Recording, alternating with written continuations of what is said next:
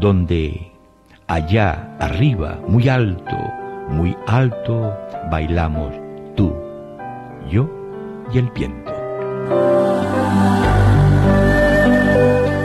Este minuto puede haber hecho la diferencia en usted.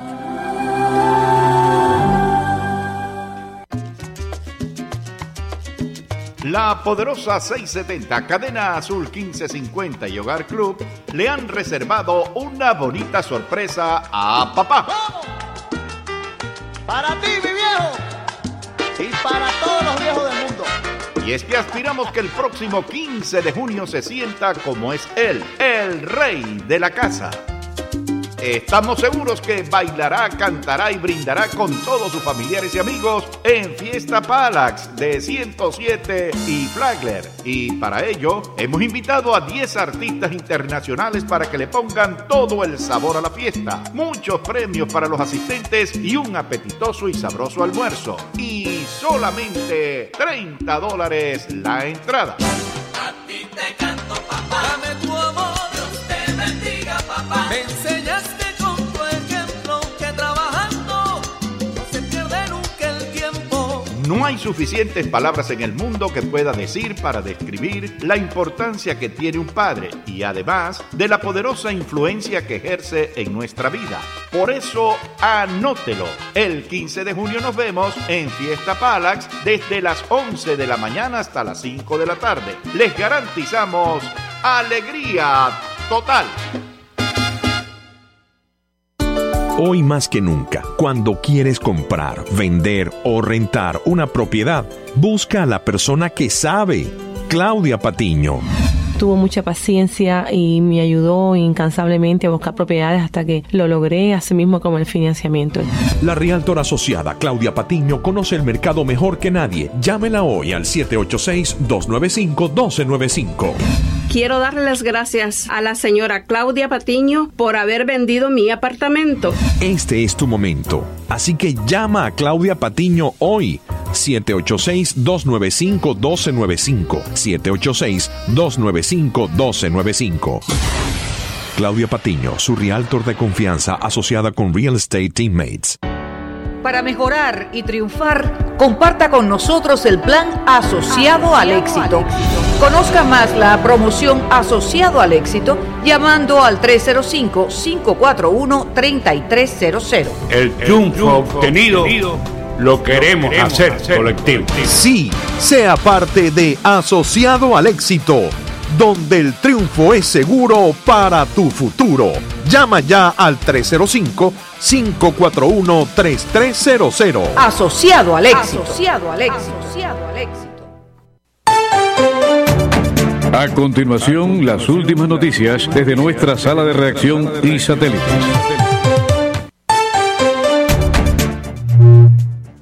Buenas noches, el mundo está lleno, pero lleno de noticias y nosotros las tenemos. Señores, son las 10:03 aquí en su poderosa 670.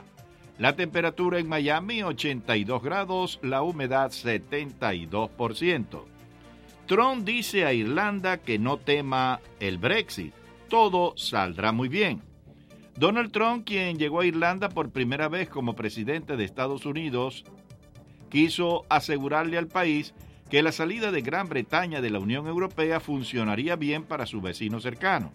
Durante la reunión con Trump, un gran defensor del Brexit, el primer ministro Leo Varadkar, subrayó las preocupaciones de Irlanda sobre la salida de la Unión Europea, que podría afectarlo más que cualquier otro país que se quede en el bloque de 28 miembros.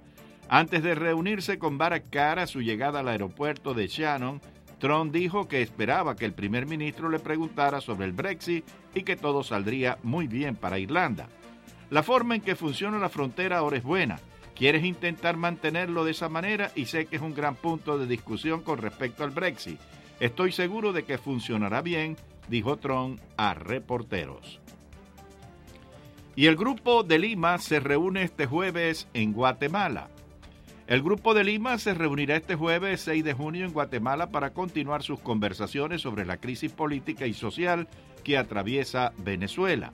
Conformado por unos 11 países latinoamericanos y Canadá, Esta iniciativa busca una salida a la situación que atraviesa la nación sudamericana, que se agravó después que el presidente encargado Juan Guaidó llamara a civiles y militares a levantarse para el cese definitivo de la usurpación, refiriéndose a la salida del presidente en disputa Nicolás Maduro el pasado 30 de abril. El grupo forma parte del grupo de más de 50 países que apoya abiertamente a Guaidó como el líder legítimo del país. Los cancilleres de los países miembros del grupo se reunieron el pasado 3 de mayo en Lima, donde hicieron un llamado al grupo de contacto internacional e incluso a países como Cuba, Rusia y Turquía para que se unan a buscar una solución conjunta a la crisis venezolana y favorecer el proceso de transición democrática. Y senadores republicanos se oponen al arancel a México. En una inusual muestra de rebelión, los senadores republicanos declararon su oposición al plan del presidente Donald Trump de imponer un arancel del 5% sobre todos los bienes importados a Estados Unidos desde México. Sin embargo, se desconoce si tienen votos suficientes para impedirlo y el presidente dijo que serían tontos si lo intentaran. Todas las partes, incluidos los funcionarios mexicanos que se reúnen con negociadores de Trump en Washington esta semana, esperan que las conversaciones de alto nivel permitan al presidente retractarse de su amenaza. Pero ante la previsión de que los aranceles entren en vigencia el lunes, y Trump declaró que es lo más probable que eso suceda, los legisladores republicanos han advertido a la Casa Blanca que están dispuestos a oponerse al presidente. El diferendo público y el enfrentamiento inminente pusieron de manifiesto una divergencia fundamental de valores entre el presidente y su partido. Trump usa los aranceles para conseguir lo que quiere, en este caso obligar a México a esforzarse más para detener la inmigración ilegal. Para los republicanos, los aranceles son contrarios a la ortodoxia económica y constituyen impuestos a los que se oponen enérgicamente. Y señalan a carceleros de envenenar a 3 presos políticos en Nicaragua. Familiares de 3 presos políticos intoxicados en una prisión de Nicaragua negaron hoy la versión de un supuesto intento de suicidio y aseguraron que los reos fueron envenenados por los encargados del sistema penitenciario nacional. Vamos a aclarar eso. Ellos no quisieron suicidarse, los quisieron envenenar, que es otra cosa, afirmó la hermana de uno de los afectados, Anielka Ortega Briceño. Según la denunciante hermana del intoxicado José Luis Ortega Briceño, la información sobre el supuesto envenenamiento la recibieron ayer martes algunas madres de presos políticos en la visita familiar por petición de las víctimas. Ortega Briceño se quejó de que hubo personas que brindaron la versión del suicidio a las madres y abogados, por lo que ofreció una conferencia de prensa improvisada en la calle que lleva a la cárcel La Modelo para aclarar la versión de los hechos. Y Nicaragua reduce circulación de moneda para controlar inflación. El gobierno de Nicaragua intenta controlar la inflación que afecta al país producto de la crisis sociopolítica, reduciendo la cantidad de córdobas, la moneda nacional, que circula en el país. Hasta el mes de abril de este año, el Banco Central de Nicaragua sacó de circulación 2.487 millones de córdobas. El economista y exfuncionario público Roger Arteaga explicó que el gobierno trata de controlar la inflación porque entre más dinero ande circulando y menos producción haya debido a reformas tributarias y reformas en el instituto que han extraído recursos a la economía. Entonces se produce menos y la cantidad de dinero, si es superior a la que se produce, provoca inflación, la subida generalizada de los precios de los productos. Arteaga también explicó que el gobierno de Nicaragua está intentando proteger las reservas internacionales que son manejadas por el Banco Central de Nicaragua. Y ahora, señores, hacemos el contacto de todas las noches con Mabel Fajardo. Mabel ya está preparada con su informe de las 10. Nosotros la escuchamos con detenimiento. Buenas noches, Mabel. Sí, así es, Humberto García, qué gusto como cada noche saludar a nuestra audiencia, agradecer que nos acompañen en la poderosa 670M. Parte de las informaciones que van a escuchar ya están ubicadas en nuestra página de internet. Pueden leerlas, pueden escucharlas y además pueden opinar sobre ellas en el Facebook y hacerse amigos de la poderosa Cadena Azul a través del Facebook, seguirnos en Instagram. Arranco en el sur de Inglaterra, donde hoy han comenzado las actividades en conmemoración por el 75 aniversario del desembarco de Normandía, honrando a aquellos soldados aliados que dieron sus vidas o que dieron su servicio en aquellas batallas tan sangrientas.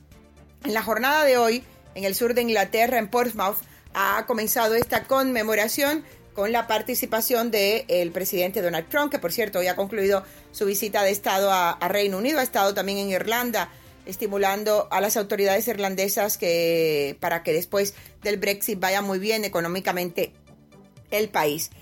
En Portsmouth, la reina Isabel II, que también ha estado realizando este discurso de conmemoración junto a líderes internacionales como el presidente de Francia, Emmanuel Macron, la primera ministra británica, Theresa May, a pocas horas de dejar su cargo, la canciller alemana Angela Merkel. Escuchemos a la monarca británica que a sus 93 años se ha emocionado en este discurso recordando el día de.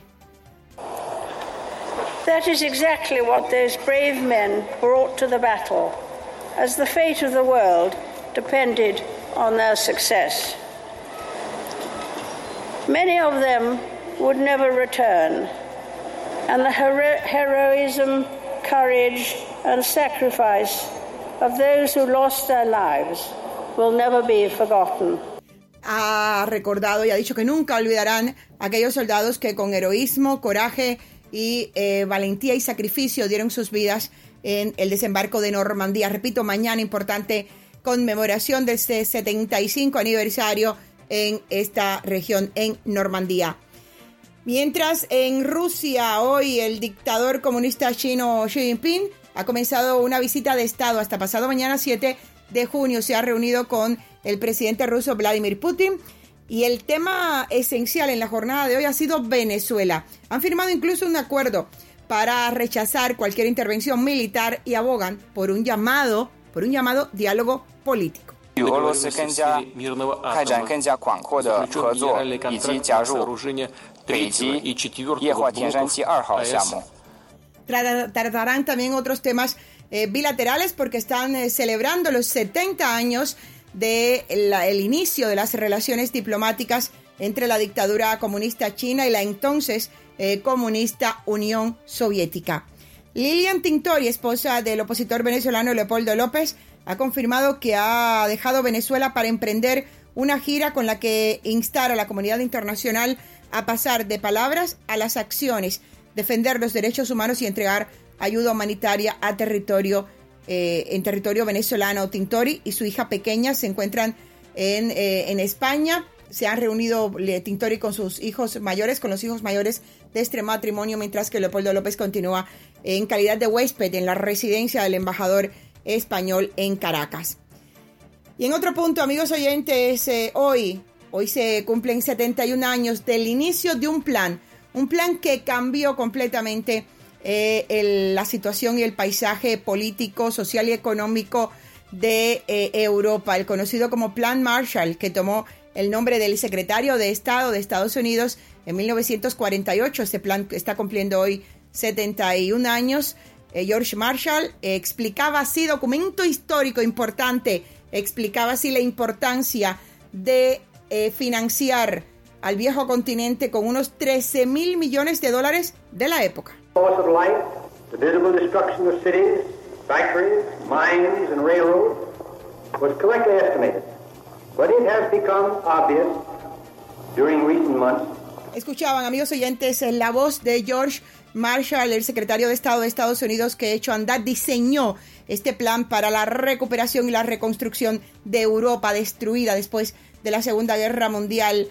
Reino Unido fue el país más beneficiado, también Alemania Occidental y en parte de otras naciones que también recibieron esta ayuda. Los países comunistas, tanto la Unión Soviética como sus países satélites decidieron no aceptarla. En tan solo 3 años y medio, pues se elevó la producción industrial en un 35% y se dobló la agrícola, mucho más de lo que existía en el viejo continente antes de comenzar la guerra. 71 años del Plan Marshall, la ayuda de Estados Unidos para la recuperación de la Europa destruida después de la Segunda Guerra Mundial. Agradeciendo la colaboración técnica de Freddy Corea y Víctor Manuel Caballero, desde las 6:70 con el poder de las noticias, les reportó Mabel Fajardo. Hemos presentado las últimas noticias desde nuestra sala de redacción y satélites. This is WWFE, 670 AM, Miami. Desafío. Un verdadero reto con Dios, patria, en un esfuerzo periodístico pleno de voluntad y dignidad para que prevalezcan los derechos de mujeres y hombres en toda la humanidad. Desafío. En contienda 670 AM. Con Dios, patria, esfuerzo, voluntad y dignidad, procuremos un reto para mejorar la humanidad. Saludos amigos y bienvenidos a Desafío, un foro de libertad de expresión en este día 5 de junio del año 2019.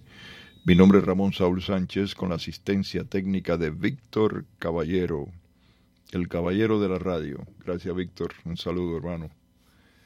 Bueno, por supuesto que uno de los principales tópicos de las noticias ha sido las sanciones anunciadas por el presidente de los Estados Unidos contra el régimen de La Habana. Se trata de prohibición de viajes y, como consecuencia, pues líneas de cruceros y otras entidades pues se han retirado, se están retirando o tendrán que retirarse de participar en cualquier tipo de viaje o negocio con el régimen de Cuba. Ya ustedes han escuchado mucho de esto, vamos a hablar un poco también de esto en un rato. Vamos a hablar también, si Dios nos acompaña, de Venezuela, lo que está pasando con Venezuela. Quisiera también mencionar lo que está pasando con los cubanos en México, porque es abusivo por parte de México, y el peligro tremendo que se está incrementando de que México termine como Venezuela, como uno de estos países que ha sido víctima de este llamado socialismo del siglo XXI, que no es nada más que encaramar a las mafias en el poder, y para poderlas sacar de ahí, bueno, ya ustedes saben, es prácticamente imposible. No porque sean tan fuertes, que lo son, sino por la partida de cobardes que hay en el mundo, de países chiquitos y países grandes, cobardes, no tienen otro nombre.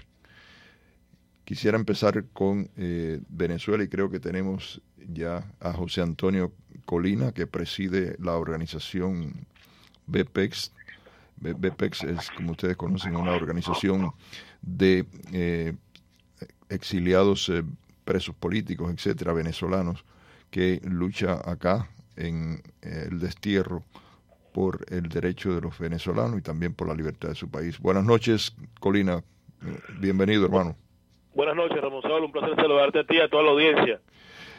Cuéntanos un poco, ponnos al día de lo que está aconteciendo en este momento allá en tu país. ¿Cómo ves las cosas? Que esta reunión entre el jefe chino y el jefe ruso, cuyo principal tópico es que se logre un supuesto diálogo para Venezuela, que para la situación venezolana. Cuéntanos un poco tu visión acerca de todo esto.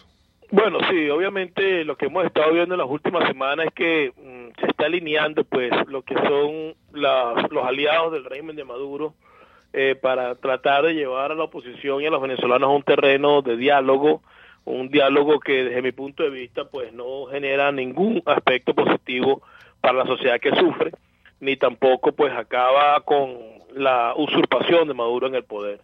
Está claro pues que cuando la oposición fue a Oslo a tratar de ver cuáles eran los puntos para entenderse pues con factores del régimen, creo que cometieron un grave error. Y cuando vemos que los principales países que apoyan a Maduro, como Rusia, China, Irán, están hablando de diálogo, bueno, vemos que esa es la agenda que ha sido trazada, que ha sido planteada, pero que es desconocida pues por el 80-90% de los venezolanos dentro y fuera del país. Entonces, por el momento lo que estamos viendo es una situación política estancada, una situación pues que pareciera que no avanza, sobre todo cuando Nicolás Maduro todavía sigue usurpando el poder dentro del país, y vemos a un presidente Guaidó tratando de una u otra manera encontrar la estrategia adecuada para poder cumplir con lo que había planteado, que era el cese de la usurpación, en la cual pues yo creo que no ha sido efectivo. En estos momentos pues hay mucha desesperanza por parte de la población, pareciera que no hay una salida inmediata a este régimen, pareciera también que la comunidad internacional, los países que lo apoyan pues han hecho como un stop, se han paralizado también un poco, y esto ha llenado pues de desesperanza a la sociedad venezolana, pues y lo que nos obliga a nosotros a impulsar o buscar estrategias que permitan poner esto en movimiento y lograr lo que todos queremos, que es que Nicolás Maduro salga del poder, que existe un gobierno de transición donde pueda ser ejercido por Guaidó, que es el presidente interino de Venezuela, y posteriormente, una vez que se logre la salida de Maduro al poder, ir a un proceso electoral donde se escoja un nuevo gobernante. Pero, bueno, por el momento pareciera que todo está como un poco paralizado y la gente está muy desesperanzada. Hay un titular en Martín Noticias que dice: cancilleres apelarán a aliados de Maduro para buscar salida a la crisis en Venezuela. Cancilleres de países latinoamericanos y europeos que buscan una salida democrática a la crisis de Venezuela acordaron el lunes en la ONU apelar a la colaboración de los gobiernos que están respaldando a Nicolás Maduro. Decidimos implementar un programa para llegar a los países que están directamente involucrados en apoyar al régimen ilegítimo de Maduro para que sean parte de la solución, declaró en Nueva York el canciller peruano Néstor Popolicio. Reportó a AFP sin mencionar que por sus nombres a Rusia, a China, a Cuba, a Nicaragua y a Bolivia. 2 horas duró la reunión de Popolicio en la sede de las Naciones Unidas con la jefa de la diplomacia europea, Federica Mogherini, con su homólogos de Canadá y Chile, parte del Grupo de Lima, y con los ministros de Relaciones Exteriores de Portugal y Uruguay, que representaban al Grupo de Contacto Internacional sobre Venezuela. Esto y los chinos y los rusos reuniéndose, o sea, los dos líderes reuniéndose para supuestamente ponerse de acuerdo para enfrentar cualquier cosa que se vaya a hacer en contra de Maduro. ¿Qué es esto? O sea, ¿dónde estamos parados? Los que se suponen que estén defendiendo al pueblo de Venezuela, lo que están diciendo es: vamos a hablar con los amigos de Maduro para que los amigos de Maduro le acepten el golpe mortal a Maduro y lo destituyan. Me imagino yo que sea la intención, porque de otra manera no hay salida a lo de Venezuela. Esto es ridículo. Dime si es así o qué opinión tienes. No, obviamente es así. Están buscando, Ramón Saúl, ir a un proceso de elecciones en Venezuela. Eso es lo que quieren hacer. Quieren ir a un proceso de elecciones o quieren hacer quieren hacer ver que la sociedad, o quieren hacerle ver a la sociedad que la única salida es un proceso electoral con Maduro allí, lo cual es un craso error, es algo que la sociedad no va a aceptar. El grupo de contacto, lamentablemente, el grupo de Lima están buscando una salida democrática en un país donde no existe ninguna democracia, están buscando una salida pacífica donde no existe la forma de salir pacíficamente de unas sátrapas que han usurpado el poder, que han violado derechos humanos, que han instaurado un gobierno criminal dentro del país. Entonces ellos están caminando por un camino completamente equivocado y quieren convencer a los venezolanos de que hay que ir a un proceso electoral. Mira, lamentablemente para ellos y afortunadamente para nosotros, pues el venezolano de a pie no quiere un proceso electoral en Venezuela, no quiere un proceso con Nicolás Maduro usurpando la silla en Miraflores. Lo que quiere es que se hace la usurpación, que se vaya, y una vez que se vaya, entonces sí se puede ir a un proceso electoral. Así que pierden el tiempo. Quieren generar una matriz de opinión para que los venezolanos se convenzan de que esa es la salida, pero el venezolano que está sufriendo en Venezuela, el venezolano que no tiene medicina, que no tiene comida, los que están afuera, producto que tuvieron que irse para poder apalear un poco sus vidas y solventar la crisis, pues no quieren un proceso electoral, y eso es lo que está haciendo en este momento que luzca que la situación está completamente paralizada, porque la única manera de salir de estos delincuentes y de estos corruptos y de estos narcotraficantes y violadores de derechos humanos es a través del uso de la fuerza pues que no quieren implementar ni el grupo de contacto, ni el grupo de Lima, ni nada por el estilo. Dialogar con los que mantienen a Maduro en el poder, pues creo que no tiene ningún sentido y pierden el tiempo los que crean que esa es la solución. Hay una noticia de hace 2 días atrás también, donde dice que Trump dice que Rusia retiró a toda su gente de Venezuela.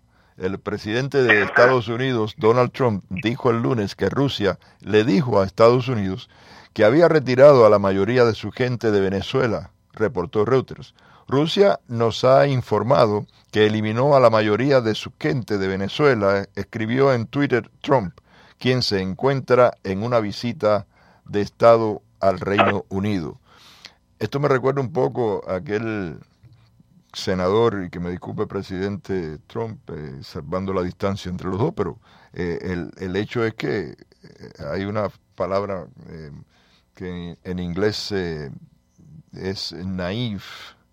Me recuerda a aquel senador que fue a investigar las violaciones de los derechos humanos en Cuba y regresó y dijo, en Cuba no hay violaciones de derechos humanos. El mismo Fidel me dijo que no había violaciones de derechos humanos. ¿Tú crees esto? Obviamente no, y de hecho cuando Trump puso ese Twitter inmediatamente salió, creo que fue la Cancillería o alguien ligado a las relaciones exteriores en Rusia que dijo que eso era completamente falso, que ellos no habían retirado nada. Creo que hicieron hasta un comunicado y entonces se formó ahí como una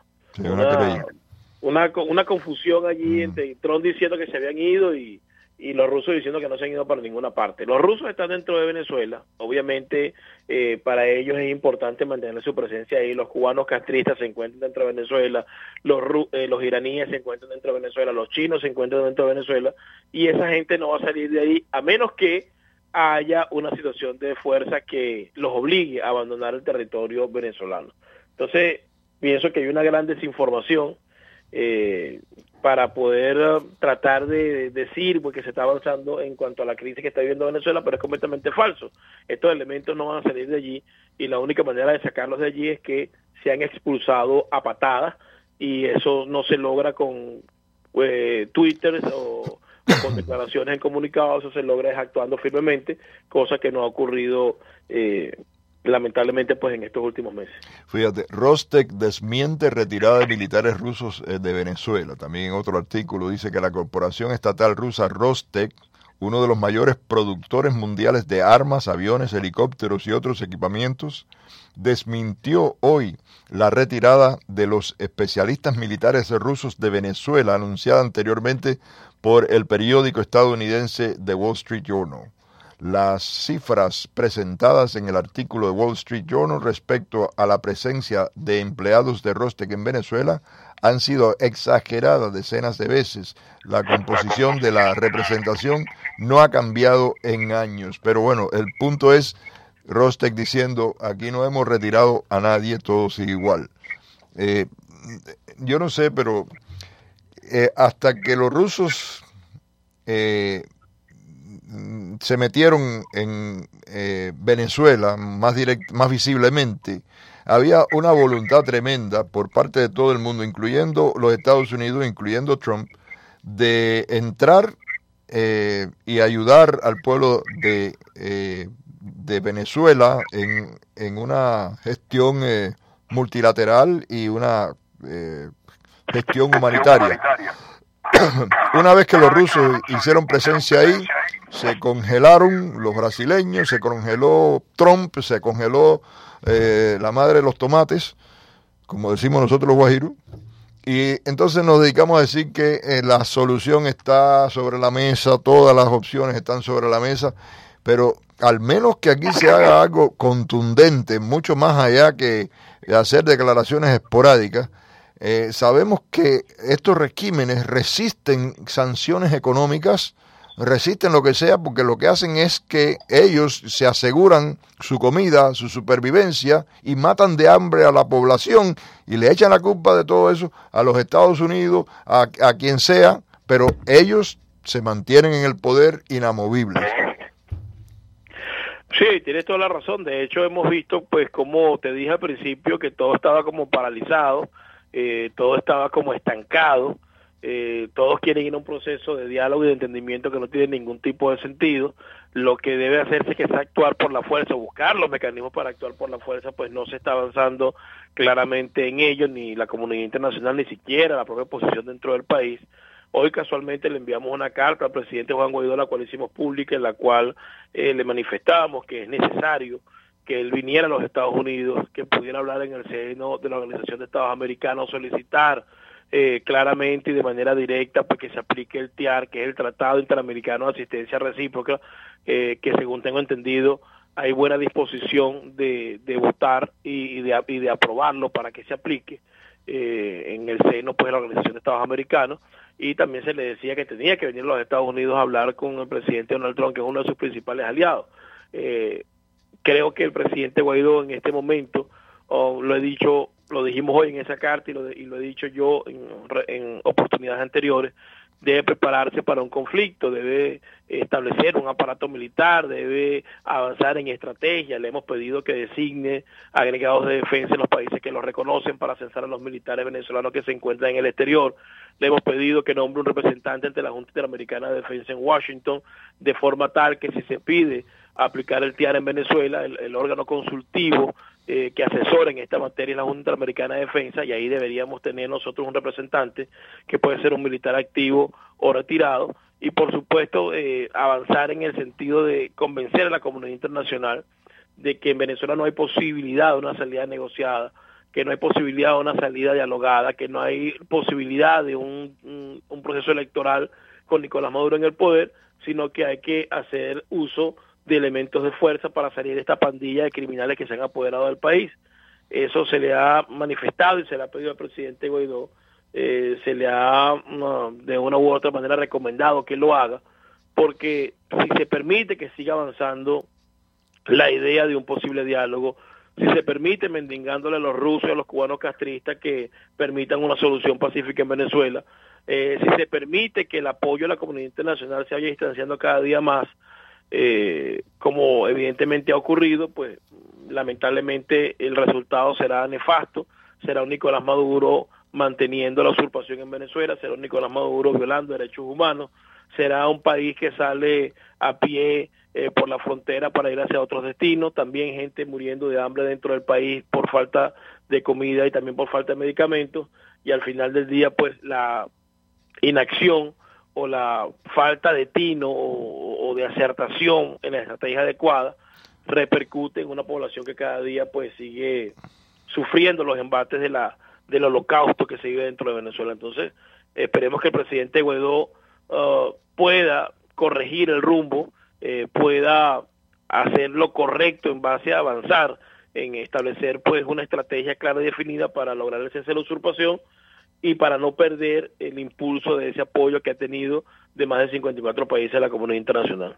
Ahora, si a Guaidó le han dicho los Estados Unidos, Brasil y otros países que de todo menos entrar por la fuerza en Venezuela, y ya él sabe eso de antemano, le han dicho eso a los oídos, además que lo han dicho públicamente, pero bueno, vamos a decir que a él se lo han asegurado, mira, no pidas esto porque no te vamos a dar eso.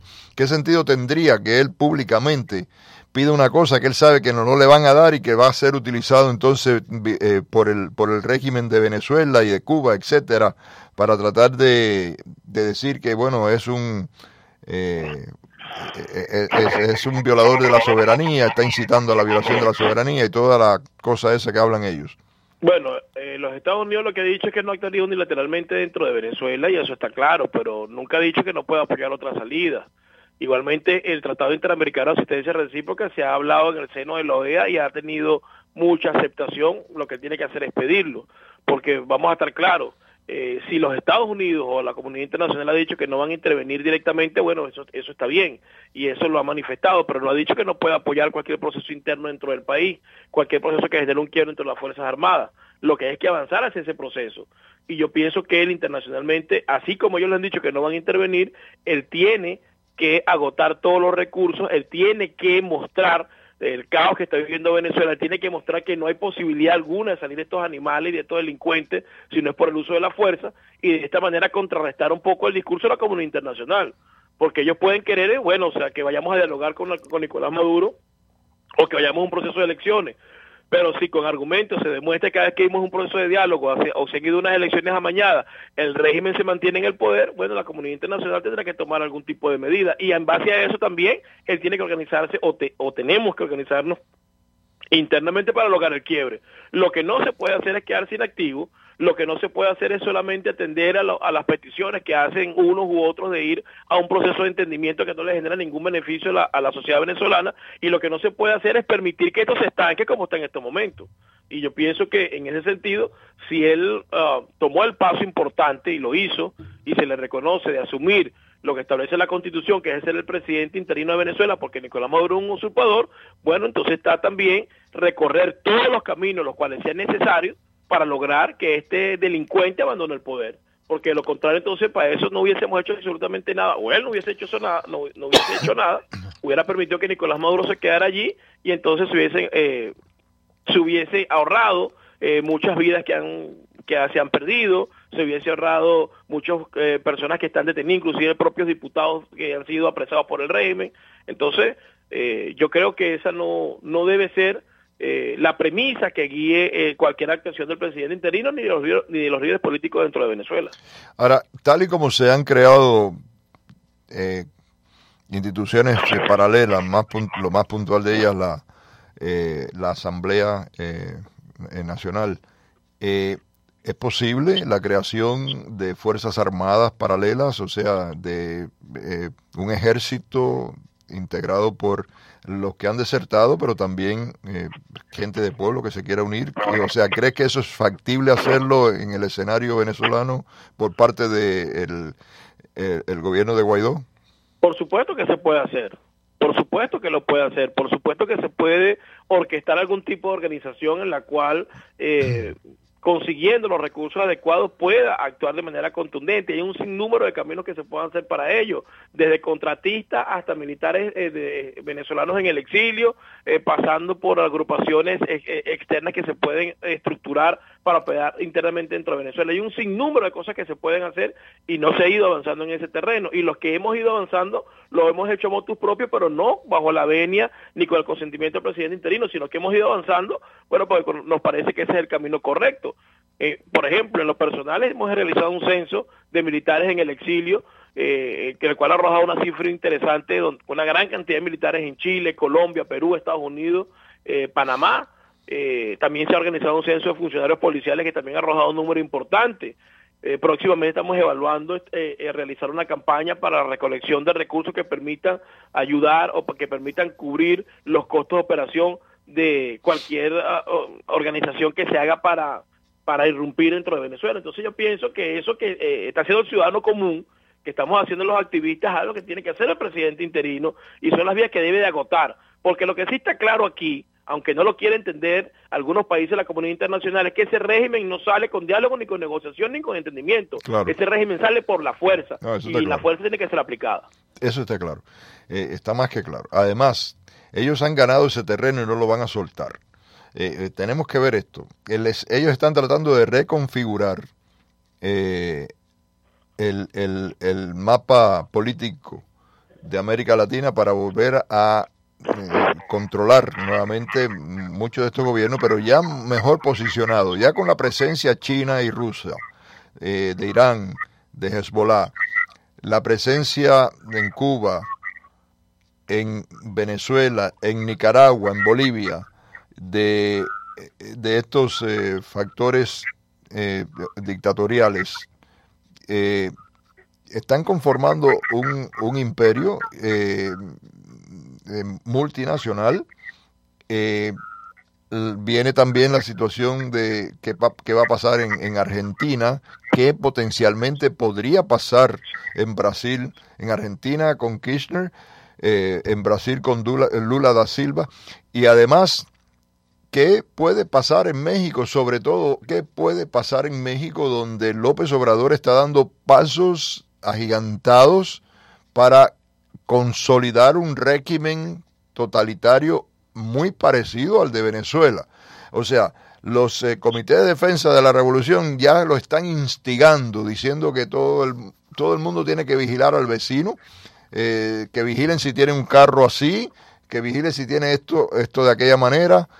Se están dando pasos agigantados en México de una manera en algún grado solapada, pero dirigiéndose, utilizando situaciones que tiene la población mexicana para montar todo el andamiaje ese de represión y de control ciudadana, y de lavar el cerebro de la gente, que es también una parte muy importante de esto que ellos hacen, de manera que México se convierta en otro pilar de ese nuevo tinglado que están montando ellos a través de todo el continente. O sea, el peligro real, el peligro es real, no es utópico, no es aislado, no es a través de todo el continente y llega hasta aquí, hasta la frontera de los Estados Unidos. Y póngale usted que aquí en los Estados Unidos, producto de un presidente de derecha, la reacción no se vaya en algún momento, cualquier cosa puede pasar,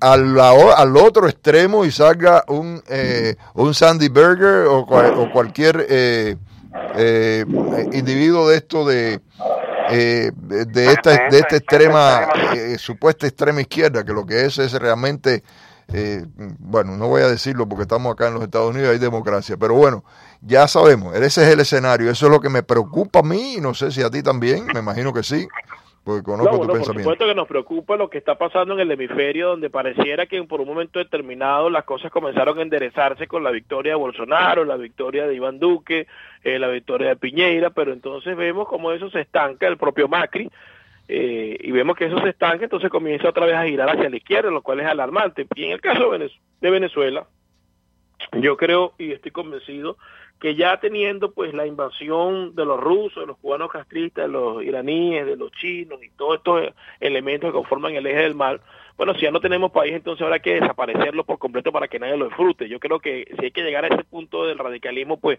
tendrá que llegarse, porque ya nos dimos cuenta que, bueno, sí, las sanciones funcionan en cierto sentido, pero no sirven para terminar de sacar al dictador del poder, tampoco sirve para erradicar estos elementos que se encuentran dentro del territorio venezolano, y si avanza a la izquierda, como ha ido avanzando en México, como bien lo dijiste, pareciera que en Argentina pudiera retomar nuevamente la izquierda, dado no el fracaso, pero sí no el logro de los objetivos por parte de la presidencia de Mauricio Macri. Y para de contar, entonces estamos ante una nueva amenaza de que la izquierda se pare nuevamente a América Latina y sea mucho más difícil erradicarlo de todos los países. Entonces, ante eso, yo creo que las acciones tienen que ser contundentes, tajantes, radicales, para impedir que esto siga avanzando y de esta forma, pues, salvar a países como Venezuela de la hecatombe en la que se encuentra y no permitir que ese cáncer llamado socialismo del siglo XXI, comunismo, como quiera que lo quieran llamar, pues no penetre en otros países pues cuyas democracias han sido perfectiblemente buenas y han estado fortalecidas en los últimos años, pero ahora se ven amenazadas por la llegada de estos elementos, pues que todos sabemos que lo que traen es miseria y tristeza a su ciudadanía. Así que el gran consejo que yo le daría al presidente Donald Trump es que no se deje llevar por aquellos que piensan que la intervención militar o que el uso de la fuerza no es lo adecuado, y que realmente si quiere dejar un legado importante, entonces termine de dar las estocadas finales a los regímenes comunistas que imperan en América Latina. Ahora, el presidente acaba de promulgar una serie de sanciones, como has escuchado en los medios, que incluye los viajes de los turistas a Cuba, los cruceros, etcétera. Y esto lo hace para tratar de forzar al régimen de Cuba a que se aparte de Venezuela. El régimen ha respondido que ellos van a seguir siendo como son y que eso es una afrenta y que, bueno, todas estas basuras que hablan ellos. ¿Cómo ves esto? ¿Cómo ves estas medidas? ¿Crees que esto realmente podría tener un impacto? Las sanciones obviamente generan un impacto, pero como tú bien lo dijiste al principio, no sirven para tumbar a los dictadores. O sea, hay que aplicar sanciones, aplicar el torniquete a su máxima expresión, pero si esto no genera lo que busca, que es una reacción de las sociedades que están oprimidas, entonces debe aplicarse después los pasos finales, que es el uso de la fuerza, bien sea ayudar para que eso ocurra, o bien sea tomar el protagonismo. Entendemos que no quieren tomar el protagonismo porque no quieren que le vayan a matar a un soldado, que vayan a matar a un militar norteamericano en cualquiera de estos países, pero entonces tienen que dar... ¿Será eso? Sí, yo pienso que es eso. No me cabe la menor duda que es eso. Yo pienso que Donald Trump cree que si le matan a un soldado americano en Venezuela, pues podría perder una elección porque los demócratas o quién sabe, la sociedad americana pues le podría reclamar que por qué envía soldados a morir en los países pues, donde el esfuerzo principal no debería ser de Estados Unidos. Entonces yo creo que eso sucede y tengo la convicción de que... Se mandan soldados norteamericanos a morir en otros lugares de la Tierra, del globo terráqueo. Entonces, ¿por qué tendría tanta preponderancia esa preocupación? Bueno, eso es un buen análisis que podríamos plantear, pero yo pienso que es lo que está ocurriendo en este momento, porque no le tengo otra explicación a tratar de amagar. Yo creo que el factor ruso sobre la mesa, pero las opciones nunca están completas y nada más se quedan en la parte de la sanción, y cuando hay que aplicar algún tipo de acción dura, entonces se evade, se enfría. No tengo otra explicación para ver por qué no dar el paso final. Yo creo que el factor Rusia en esto y ahora China también juegan un rol muy muy crítico. Cuando los rusos se metieron, todo cambió. Y esto de que hace el presidente de los Estados Unidos diciendo que los rusos le habían dicho que ya todo el mundo, y dándole crédito a eso, cuando su propia gente tiene que salir a desmentirlo y hasta los propios rusos lo desmienten. ¿Qué hace diciendo eso? O sea, hay cosas que no se entienden, al menos que haya algún miedo o algo otra cosa, yo no sé lo que es. Y yo tengo que hablar, yo sé que hay mucha gente que no le gusta que uno diga estas cosas porque quieren que uno siempre sea un yes man o que uno sea un yes man, y eso pues lo siento, yo nunca he sido eso y no lo voy a hacer ahora con nadie. Mi patria, la gente que es esclava, la gente de los pueblos de nosotros que están esclavos, para mí tienen tanta importancia como la fidelidad que uno le pueda deber a cualquier persona en cualquier otro lugar del mundo, país o gobierno, porque tenemos que ser agradecidos y sí la tenemos, le tenemos afecto, le tenemos cariño, le tenemos gratitud al país donde vivimos, pero también llevamos 60 años sometidos a una dictadura y haciéndonos el cuento de la buena pipa. ¿Cómo se va a dar credibilidad a que sabemos bien que los rusos, lejos de estar saliendo de Venezuela y de Nicaragua, lo que hacen es meter más gente ahí? Los rusos no van a soltar esa cabeza de playa, no lo van a hacer. Y por seguro, no lo van a hacer si sienten que del lado de acá, las democracias, desde una punta a la otra del continente o del hemisferio, que dígase como querramos decir, lo que están es asustadas y echando para atrás y timorata y no quieren tomar una decisión. Y si nosotros los ciudadanos le alamos la leva de tal manera a los presidentes, sea el de aquí o sea el de Brasil o sea el de Colombia o sea quien sea, le alamos la leva incondicionalmente que eres el bravo de la película y todo lo que tú estás haciendo está bien, y no le decimos, mira, te quiero mucho, pero tienes que hacer algo porque no solamente se están hundiendo esos países, sino te vas a hundir tú también, se va a hundir tu país también si esta gente sigue avanzando. Nos corresponde levantar la voz. El cipallismo es el enemigo de la libertad. Uno tiene que levantar su voz para que los políticos sientan la presión y hagan algo. Porque si no, señores, no hacen nada. Si es más importante las próximas elecciones para este o cualquier presidente que la suerte que pueda correr Venezuela, Cuba, Nicaragua y otros países, inclusive México, etcétera, óigame, entonces no es un buen presidente. Entonces yo no tengo por qué votar por él. No, yo pienso que el buen presidente se va a preocupar de esos países porque está la seguridad de su propia nación en eso. Y yo creo que este presidente tiene conciencia de eso. Ahora, ¿por qué razón se baja la cabeza con los rusos? No lo sé. No lo sé. Y si es porque los rusos ponen presión, vamos a poner más presión nosotros. Vamos a levantar nuestra voz. No vamos a pasar la mano de tal manera que nadie quiera hablar con eso. Yo he tenido llamadas de personas que me dicen, oye, no hables así de los rusos, que los rusos son otra cosa ya. Ya Putin no es el mismo hombre. Por Dios. Bueno, por eso cuando tú hablas de ejercer presión, por eso es que se le manda la carta pública al presidente Guaidó. Una forma de ejercer presión es que venga a los Estados Unidos, que hable con Donald Trump. No, a mí me parece muy buena gestión esa. Que hable y diga, mira, la vía no es una salida negociada, porque estos individuos cada vez que negocian o que dialogan lo que hacen es ganar tiempo y lo que hacen es mantenerse en el poder. Eso es una manera de presionar. Y bueno, si ellos le dijeron que no iban a actuar militarmente, bueno, que lo digan públicamente. Pero además el Congreso... Es una manera de hacer las cosas, porque ya está bueno decirlo políticamente correcto. Hay que decir las cosas como están sucediendo. Eso es correcto. Hay que decir la verdad. Eso es correcto. Que tenga la consecuencia que se tenga, pues. Eso es correcto. El silencio cómplice ese que a veces adoptamos nosotros, eso no puede ser. Y no hay que pelearse con nadie, al contrario.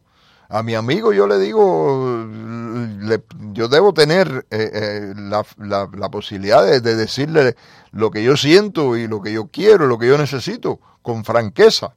Y con ese respeto y con esa franqueza decir, hay que terminar con la presencia rusa, china, colectivamente. Además, eso no le corresponde solamente a los Estados Unidos. Aquí el barco no se va a hundir solamente por la parte de la popa o la proa donde están los Estados Unidos, se va a hundir completo.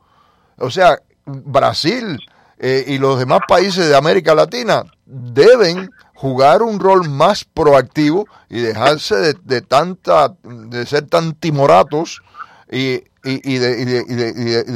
parecen, muchas veces parecen temerosos, y los rusos entienden eso como miedo a ellos. El régimen de Cuba anda con esa guapería de barrio porque ha percibido que cada vez que le forma una cortina de humo a los Estados Unidos, en los Estados Unidos empieza a tambalearse. Y así a otros países también de América Latina. Bueno, por eso es que yo he insistido, que yo he dicho que el trabajo que tienen que hacer los representantes del presidente Guaidó en América Latina y en los países del mundo es seguir ejerciendo la presión y diciendo, mira, no hay diálogo posible con estos elementos, el pueblo se está muriendo de hambre, hay que someter a estos delincuentes y a esta pandilla de narcotraficantes a la fuerza, con una fuerza superior a la que ellos plantean. Ese es el trabajo y esa es la manera de ejercer presión. Ahora, si nos quedamos callados o decimos, bueno, es que la comunidad internacional quiere que nosotros hablemos, que nosotros vayamos a dialogar, que vayamos a entendernos, bueno, ahí es donde uno tiene que pararse firme y decir cuál es la verdad y qué es la realidad de lo que está viviendo el pueblo venezolano en estos momentos. Y esa es la única manera de lograrlo, porque lo contrario es lo que tú estás diciendo, es quedarse callado, es aceptar la imposición de los demás, es demostrarle temor a una caterva de delincuentes y de bandidos que lo que están es haciendo es aprovechándose de un país que fue rico en su momento como lo fue Venezuela. Y ante estas circunstancias, pues yo creo que la actitud no debe ser genuflexa, sino de confrontación y de decir la verdad, una verdad que debe ser frontal. Y si por esa verdad tenemos que morir o tenemos que sufrir las consecuencias, pues entonces bienvenido. Tenemos 20 años sufriendo las consecuencias de un régimen nefasto que ha llevado pues a una gran condición de tristeza y de miseria, a una nación que es rica en recursos, o lo fue por lo menos, pero que en este momento está empobrecida por la presencia de una cantidad de delincuentes, unos internos y otros externos, como los castristas cubanos, que es lo que ha llevado al país pues al desastre y en la catómera que se encuentra en estos momentos. Mira, yo pienso que es una buena gestión que debemos apoyar todos, y pienso que el presidente de los Estados Unidos, una reunión con el presidente de los Estados Unidos y una reunión con el Congreso y otras instituciones acá en este país podrían ayudar a una gestión un poco más enérgica en relación a Venezuela. Pero definitivamente, como tú bien dices, ese enfoque de hablar con esta gente no va a poder tener resultado, y si eso es lo que se viene a plantear, pues estamos muy mal. Estamos, como se dice en el lenguaje, en la jerga popular, estamos embarcados, mi hermano. Gracias, que Dios te acompañe mucho. Gracias por tu trabajo y te queremos mucho. Muchas gracias, Ramón Saul. Siempre el cariño es el mismo. Muchas gracias por darme la oportunidad de compartir pues, mis opiniones y análisis contigo y con toda tu prestigiosa audiencia. Buenas noches. Buenas noches. El teniente José Antonio Colina, presidente de BPEX, un querido amigo y un activista de primera línea por la lucha por la libertad de Venezuela. Un hombre decente, honrado, trabajador, me consta. Y eso para mí, cuando veo que un dirigente como una persona que lucha, vive de su sudor, ya eso me habla muy bien de esa persona. Ahí quiero retomar el tópico de las sanciones cuando regresemos y abrir los micrófonos para que ustedes también participen y den su opinión. Hay ya varias compañías, por ejemplo, Carnival ha detenido los cruceros a Cuba por las nuevas medidas del presidente Trump. Almagro ha dicho que las medidas adoptadas hoy por el Departamento del Tesoro de Estados Unidos con respecto a Cuba son un claro mensaje para la dictadura cubana, desestabilizadora de la democracia en la región. Es inaceptable exportar represión y autoritarismo, indicó Almagro en la red social de Twitter. Ahora bien, hay un ángulo importante en todo esto. ¿Cuál es el ángulo? El ángulo es que se habla de impedir que el régimen de Cuba continúe haciendo cosas malas en otros lugares, pero nada se habla de las cosas malas que el régimen de Cuba le hace a su propio pueblo, o muy poquito, y de eso tenemos que hablar.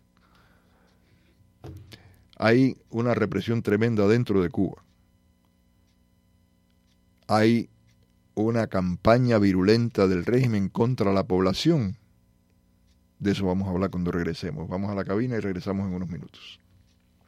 Les habla Lucy Pereda. Si usted o su familia han sido víctimas de torturas, encarcelamientos o persecución por parte de los gobiernos castrocomunistas de Cuba, Venezuela o Nicaragua, documente esos abusos, informa a la organización Justicia Cuba para que puedan encauzar al gobierno de Cuba por crímenes de lesa humanidad. Dirígete a justiciacuba.com o llama al 305-220-2713. Si fuiste preso político o presa política, no guardes ese crimen en tu memoria. Infórmalo a justiciacuba.com para que puedan procesar el juicio al gobierno castrista y a Raúl Castro por crímenes de lesa humanidad.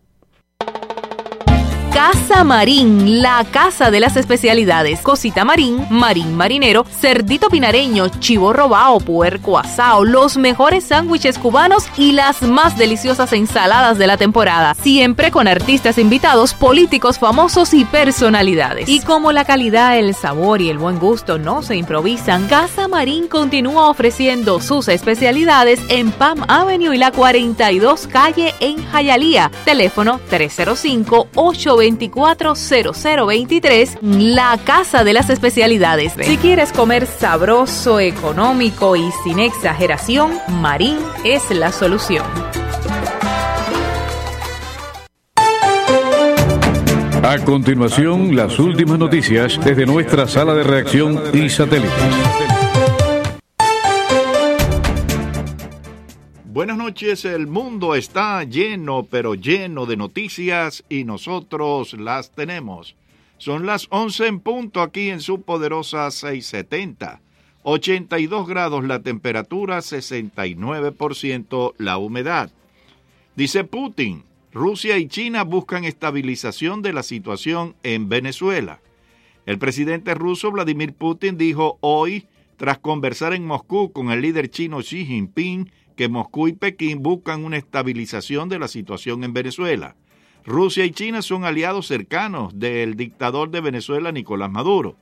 En una declaración conjunta emitida al término de las negociaciones entre Putin y Xi en el Kremlin, se llamó a todas las partes implicadas en el conflicto venezolano a apoyar una solución pacífica a los problemas en el país por medio de un diálogo político inclusivo y a oponerse a una intervención militar en Venezuela. Seguimos atentamente el desarrollo de los acontecimientos en Venezuela y llamamos a todas las partes a cumplir con la Carta de la ONU, así como las normas del derecho internacional y las relaciones entre los estados, agregó el documento. Y falta comida, medicamentos y ahora la luz, pero también a esto hay que sumarle la gasolina, los múltiples problemas en Venezuela.